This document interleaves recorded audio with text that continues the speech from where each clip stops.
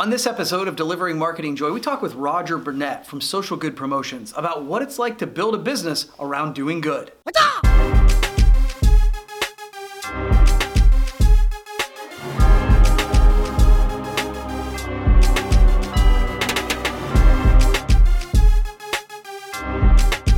Hey there, and welcome to another edition of Delivering Marketing Joy. I'm your host, Kirby Hassman, and joining me today is a repeat guest. He's been on the show several times. I'm excited to have him back. It's Roger Burnett. He's with Social Good Promotions. Roger, thanks for joining me, man. Every time you ask, I say yes, sir. So we must be doing something right. Man, I do appreciate that. I do. As someone who puts out a show every week, when you say yes, it helps me out too. So it's good stuff all around. So thank you. I want to talk about this new company you started, the Social Good Promotions, around doing good in the world around branded merchandise. You know that I love that. So how has this new startup been going, and what's been the response so far to the concept? Invariably, people like to reduce other people to lowest common denominator when they're trying to figure out what it is you do. Sure.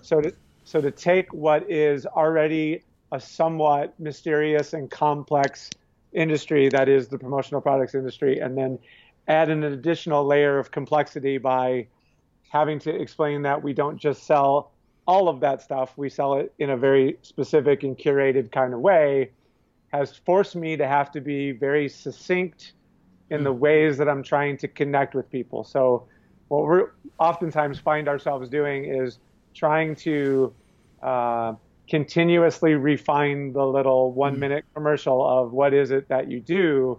And for instance, like I'll throw out the, do you buy Tom shoes or do you buy Nike shoes? Right.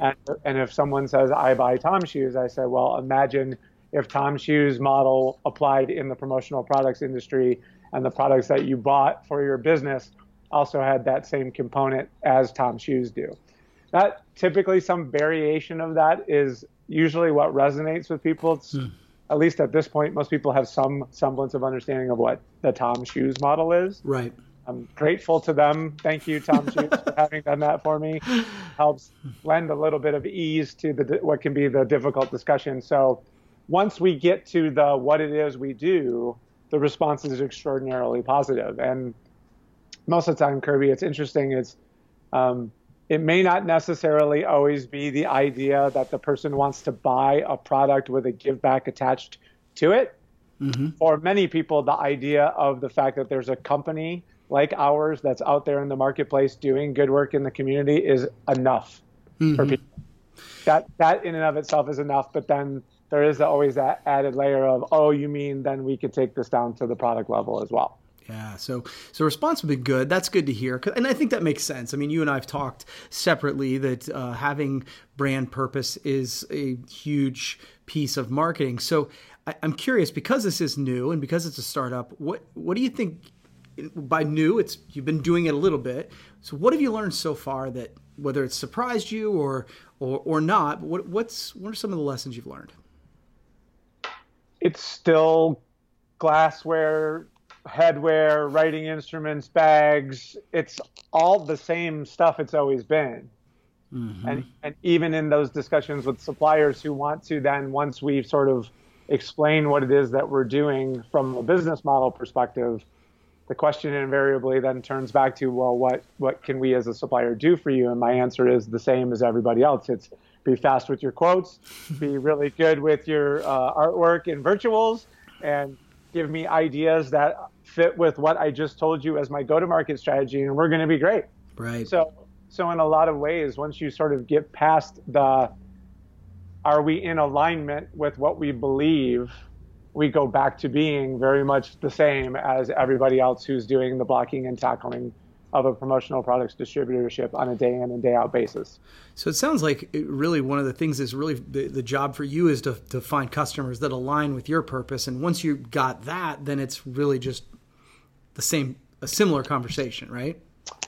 Yeah, especially at this stage of the game, given how new we are, I anticipate there'll come a day where, as our clients who understand this model become more sophisticated at it, that the nature of the work that we'll do for them will become more interesting and complex and unique. But right now, it's mostly just getting people comfortable with the idea of the fact that they can align this kind of purchase with that kind of organizational value. Just the notion that they're able to get to that gate oftentimes is a really momentous step forward for both them and us, really.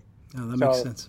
Yeah, so it's a lot of fun watching people get to the gate and make that realization of like, okay, like I'm starting to get that now. But like I said, I can't wait for the day when the phone rings and it's somebody on the other end of the line having an idea for a program that is something that they've thought up, as opposed to it being me constantly kind of having to be the engine for that. Yeah, I think that's something that I talk about in our industry anyway. I always talk about a 12 to 18 month cycle, regardless of your component, that it takes that long before you start to get those repeat calls where people are calling you for the project because they know you're an expert. It just takes some time to build that credibility. So that actually makes sense and is consistent, I think, with what I've experienced.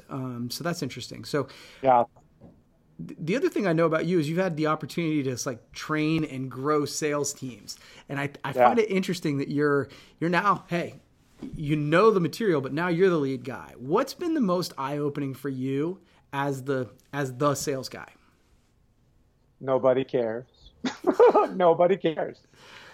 Like you could have, like if I walked around with like a trading card that had sort of my career statistics on them with respect to what I've done, right? I have the confidence that comes with that accumulation of knowledge and experience and time in the industry and training and all of those things. And until I'm able to get through to the person on the other side of the transaction, they don't care. They don't care. They just don't care. And that's fine. It's very humbling. It's a great reminder of you aren't anything other than what that person thinks you are. And until you've given them the opportunity to see you as something more than nothing, you're nothing. And oh, man. And it's a great sort of resume be damned if you won't go get in front of a person and talk to them. The likelihood of them finding you by accident or on purpose is very unlikely. Yeah. So. Yeah, I always remember the quote I heard early on where it's like, there's no money behind your desk. Stop looking there. Right? Like, go see the people. Me, I mean, especially with sort of this wholesome go-to-market approach, it's almost like I have to look at prospecting more like spreading the gospel than necessarily being solicitous. Right. And there's a longer story that I give that is a part of kind of what we talk about, which is I was raised to believe that salespeople inherently are evil.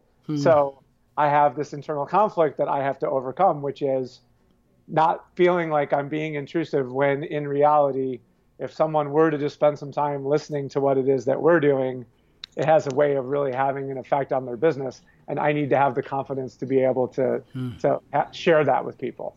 Yeah, no, absolutely. And again, I think that comes with repetitions. It's just, I compare it to fitness sometimes. It's like when you first start working out, everything hurts. Right. And then you get stronger and all of a sudden you're like, what was I doing before this? Right. Like, so, well, that's cool, man. You've answered my 3 questions. I give everybody a chance to ask me a question. I know you always like to surprise me. So, what question do you have for me this week? Well, I don't know exactly when we're going to publish this one, but as we record this is the early part of November. Right. And knowing Kirby Hasseman to run 12 game years, I know that you're in game 11 of a 12 game season. And when you're at game 11 in a 12 game season, you have some understanding of how your season is going to finish. Right. And so when it comes to your season as it's about to finish and you consider that end, what's going to be the thing you're going to be like, hell yeah about? And what do you think is going to be the thing that are like, we could have done a little bit better there? Like, what are those 2 things? Well, that's a good one. So I think we're now a year into doing print in-house. So we got the machine in November of last year. We really started doing the print in December. I think at this point, I don't know that I'm hell yes about it, but I'm definitely like, yeah, that was a piece of that's not only driving revenue to a degree, but it's also just making one of our big things is to be completely full service. We want to be a video, social media, all that stuff. So we literally, I think that's a big piece. We're on pace for over 20% growth. So that's kind of a hell yeah. Yeah, for sure. And then, we have had a little bit of turnover from staffing perspective. Actually, just this week, one of my team members left, and they've got a new gig, and so that's great. And so with each change like that, I try to be really introspective and cognizant of what I do next. Right. I don't want to just do the same thing I've done in the past. And so I'm really looking at the next hire and how I want to do the same. We've had sort of the video person. Do we do that again? Do we find you break it? Yeah. Break and do different stuff. Yeah. And so honestly, that is something I've literally got papers all over my desk that you can't see. And that's what's kind of all over my mind right now. So, and that's both, but it's also kind of fun. It's like a puzzle to put together. And so, so I hope that answers your question. Yeah, no, you got it, man. That's good stuff. I think it's a unique insight for people to get a chance to like the brain of Kirby when you're often the one asking other people stuff. So that's cool. Get a sense of where you're at in this stage of the calendar oftentimes is interesting. So thank you for your answer, sir. I appreciate it. That's awesome. Thanks for doing this, Raj. And we'll have to do it again, okay? You bet. All right. That's going to wrap up this edition of Delivering Marketing Joy. We'll see you next time.